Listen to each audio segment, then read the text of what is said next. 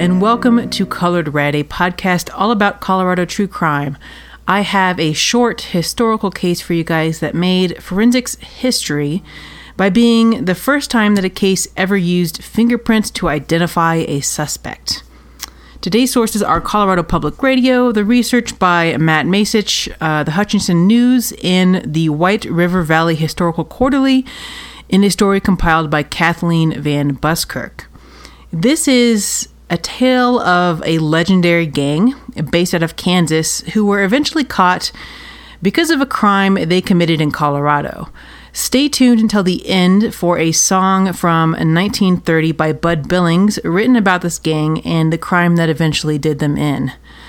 The Flegel story begins in the 1880s with Jake Flegel Sr., who and his wife Annie Flegel, who moved with their family from Iowa to a farm in Finney County, Kansas. They had many children, but among those children were 4 boys: Ralph, Jake Jr., Walter, and Fred. In 1920, Ralph and Jake left home to head to California and start life on their own, and they ran a pool hall for a bit, but times got tough and money got tight, and in this panic, Ralph suggested that they rob a bank in California. And they did, and the job was so easy for them that they eventually got really brave with it and raided gambling halls and banks and businesses all over the Sacramento Valley, returning to a home base in Garden City, Kansas fairly regularly. By the end of the 1920s, their jobs were almost exclusively in banks, and they would hire new goons for each job to help them. They deposited money into local banks back home in large sums, and their mother, either covering for them because she actually knew the issue or genuinely believing the lie that they told her, told inquiring bankers that her sons owned a cattle ranch and worked in large sums. The family back in Kansas flourished. They got new house additions, new equipment. The neighbors noticed that their life of mediocre income appeared to be over, despite the fact that the farm didn't really appear to be doing any better than normal. The brothers ended up stealing over $1 million from banks over those years, and they managed to do so well without killing anyone, and they thought that they were invincible until 1928. In 1928, the brothers began planning a new heist from their Horseless Horse Ranch in Wichita County. They brought in 2 new goons named George Abshire and Howard Royston to help with this, and on May 23rd, they headed for Lamar, Colorado.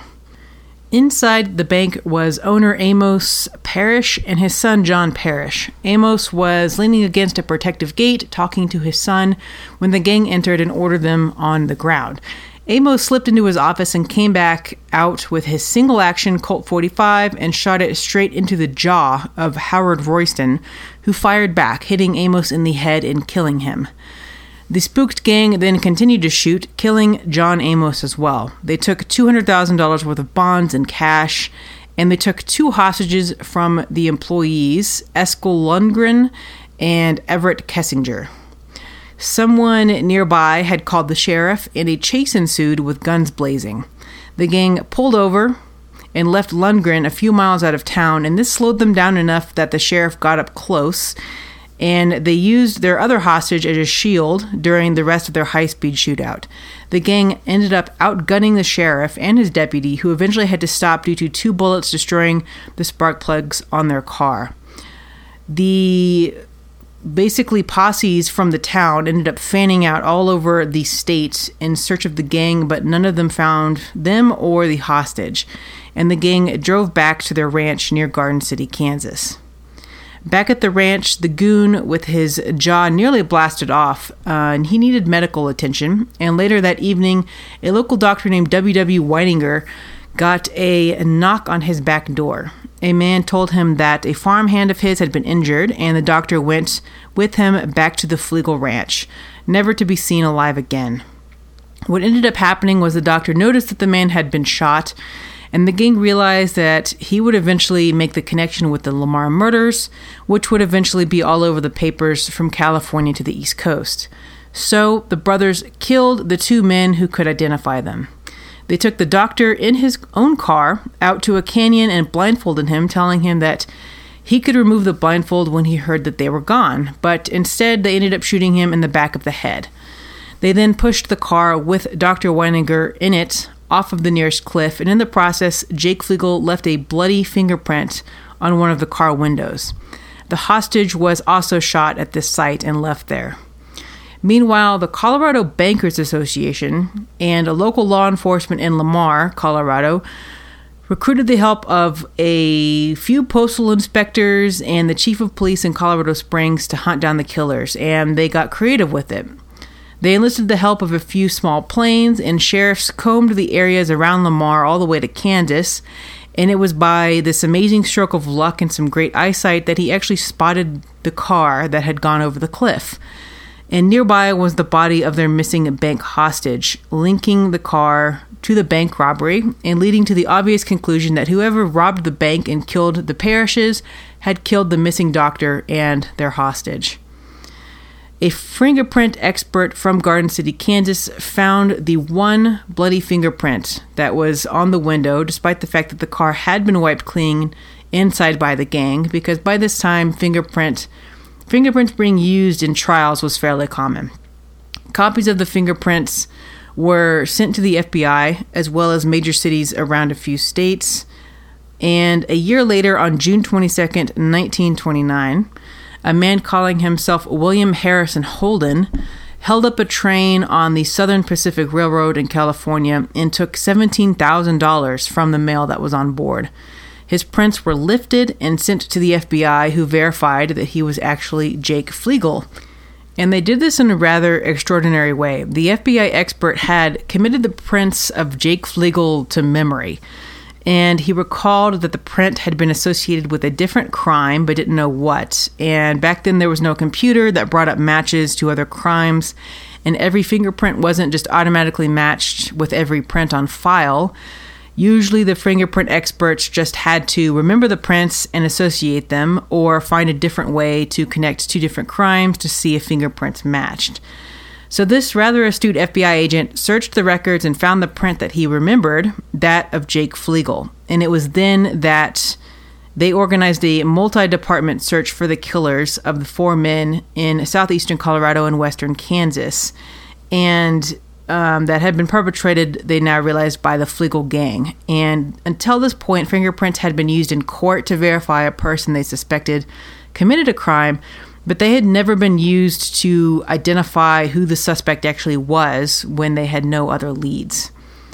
So they went to the family home of the Flegels and found large sums of cash in the possession of their mother and other siblings, who said that they had been given the money because they thought Ralph had earned the money in the stock market.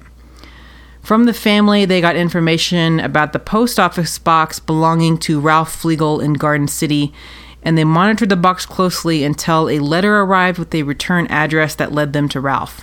He was arrested, and he agreed to give up his companions if he wouldn't get the death penalty, and the prosecutor agreed to not pursue the death penalty himself. Howard was arrested in San Andreas, California. George was arrested in Grand Junction, Colorado. And 2 years later, they went to the gallows at Canyon City Pen in Colorado on the same night. Ralph Flegel's prosecutor kept his word. He didn't pursue the death penalty himself, but the jury gave it to Ralph Flegel anyway, and he was hung in July of 1930. Jake Flegel, meanwhile, was still at large, and during this time had been hiding out in Ridgedale, Missouri, with the name Walter Cook. There, Jake Flegel, posing as Cook, actually ran a well-established chicken farm and seemed to take a keen interest in it. Locals considered him and his farmhand, another goon named Lee Cook, to be rough-looking but respectable egg farmers. Many knew that Walter Cook had guns, including a machine gun, which he said he got in the war. Visitors also noted that they saw Walter Cook really enjoy detective stories and magazines, and he had collected this mass of magazines with stories that were specific to the Lamar Bank murders and the murder of Dr. Weininger and the hostage. And in the home were magazines with the picture of Jake Flegel in full view, But curiously, the images had been scratched over with a knife, preventing anyone from really noticing the strange resemblance between him and Walter Cook.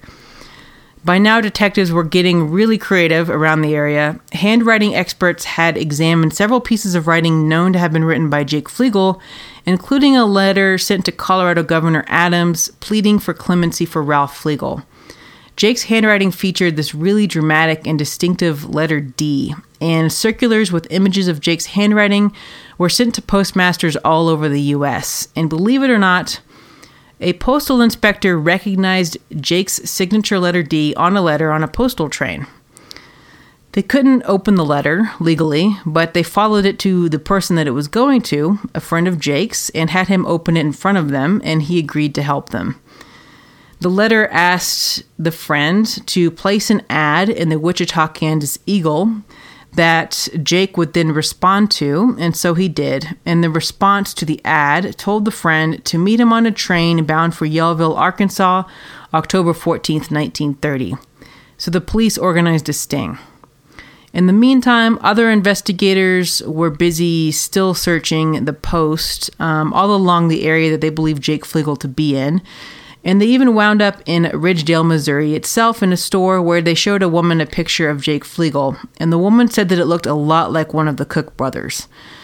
The shopkeeper, the woman shopkeeper, kept that a secret until many years later when the truth about the Cook brothers became something the town could actually talk about because they felt like they were safe to talk about it.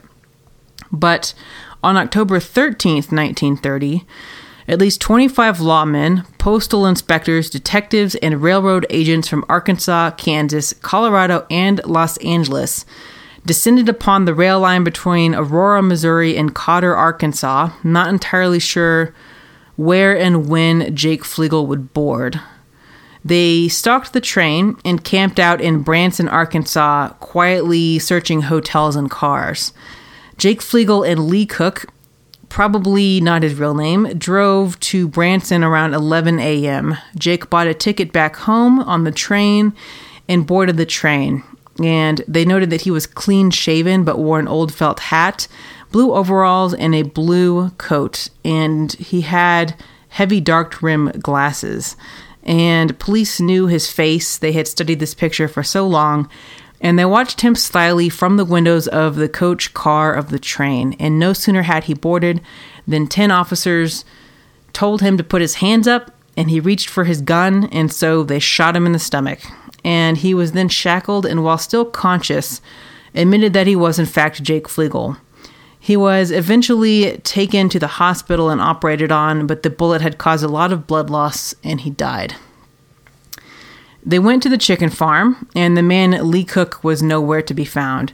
Inside, they found expensive suits, detective magazines about Jake Flegel, pole climbers, and wire cutters used to stop train cars and hold them up. And here's an interesting part. The walls in the home were actually false. The walls were basically just plastered with thin paper, and when they could rip away the paper, they found that the walls were full of various types of guns, explosives, and ammunition, and this was all over the house. The house was located near a popular road, but well out of sight, making it the perfect spot that he continued his gang activity the entire time that he was sort of half posing and sort of half actually being a chicken farmer. Jake's body was claimed by his mother, and it was buried next to Ralph on a family plot. Months later, a detective returned to the store where the woman had identified Jake as a Cook brother to tell her that Lee Cook had been found, but they didn't identify him further or give any further details. Until that point, the woman had told no one that she identified Walter Cook as Jake Flegel. Due to the various actions of the Flegel gang, several bankers in Nebraska declared that every bank robber who was found would have a $3,000 to $5,000 bounty. But this was quickly found out to not be that great of a solution when 2 men were lured into committing a bank robbery by 4 men, who then turned in the 2 men to collect the bounty. I mean, if scammers are going to make money, they're going to find a way. But every town the Flegel gang terrorized over the years, or that the Cook brothers made face in, was left with stories and memories that slipped into legend.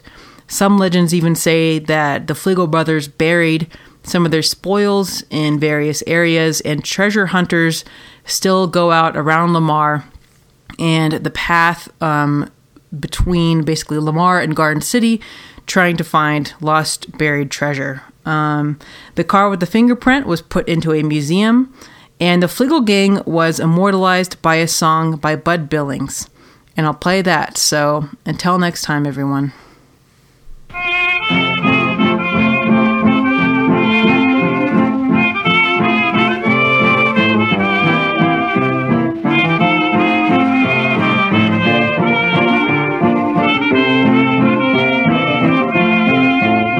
Now listen, my friends, and I'll tell you a story of bandits so bold, way out in Lamar, Colorado, where they robbed the town bank of its gold.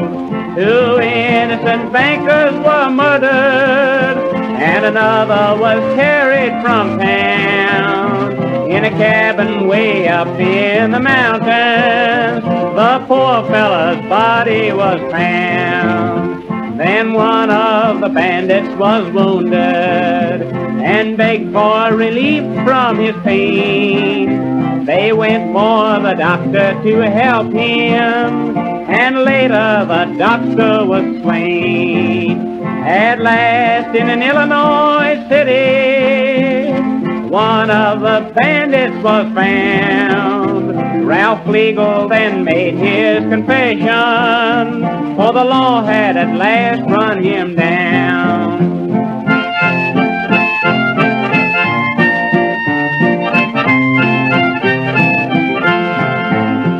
His body will soon lie in slumber out there neath the clear western sky. For robbery and cold-blooded murder, Ralph Flegel now goes forth to die. He walks without fear to the scaffold. The black cap is placed on his head. The sheriff then steps on the trigger. Ralph Flegel, the bandit, is dead. But Ralph's brother Jake was not captured.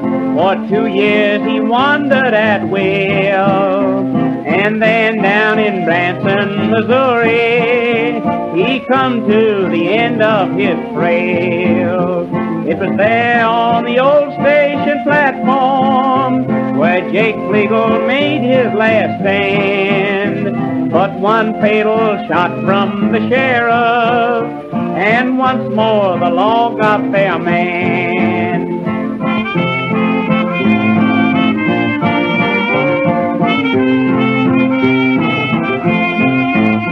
Oh, why are these young men so foolish to think they can murder at will, when there is that mighty commandment that teaches us, thou shalt not kill.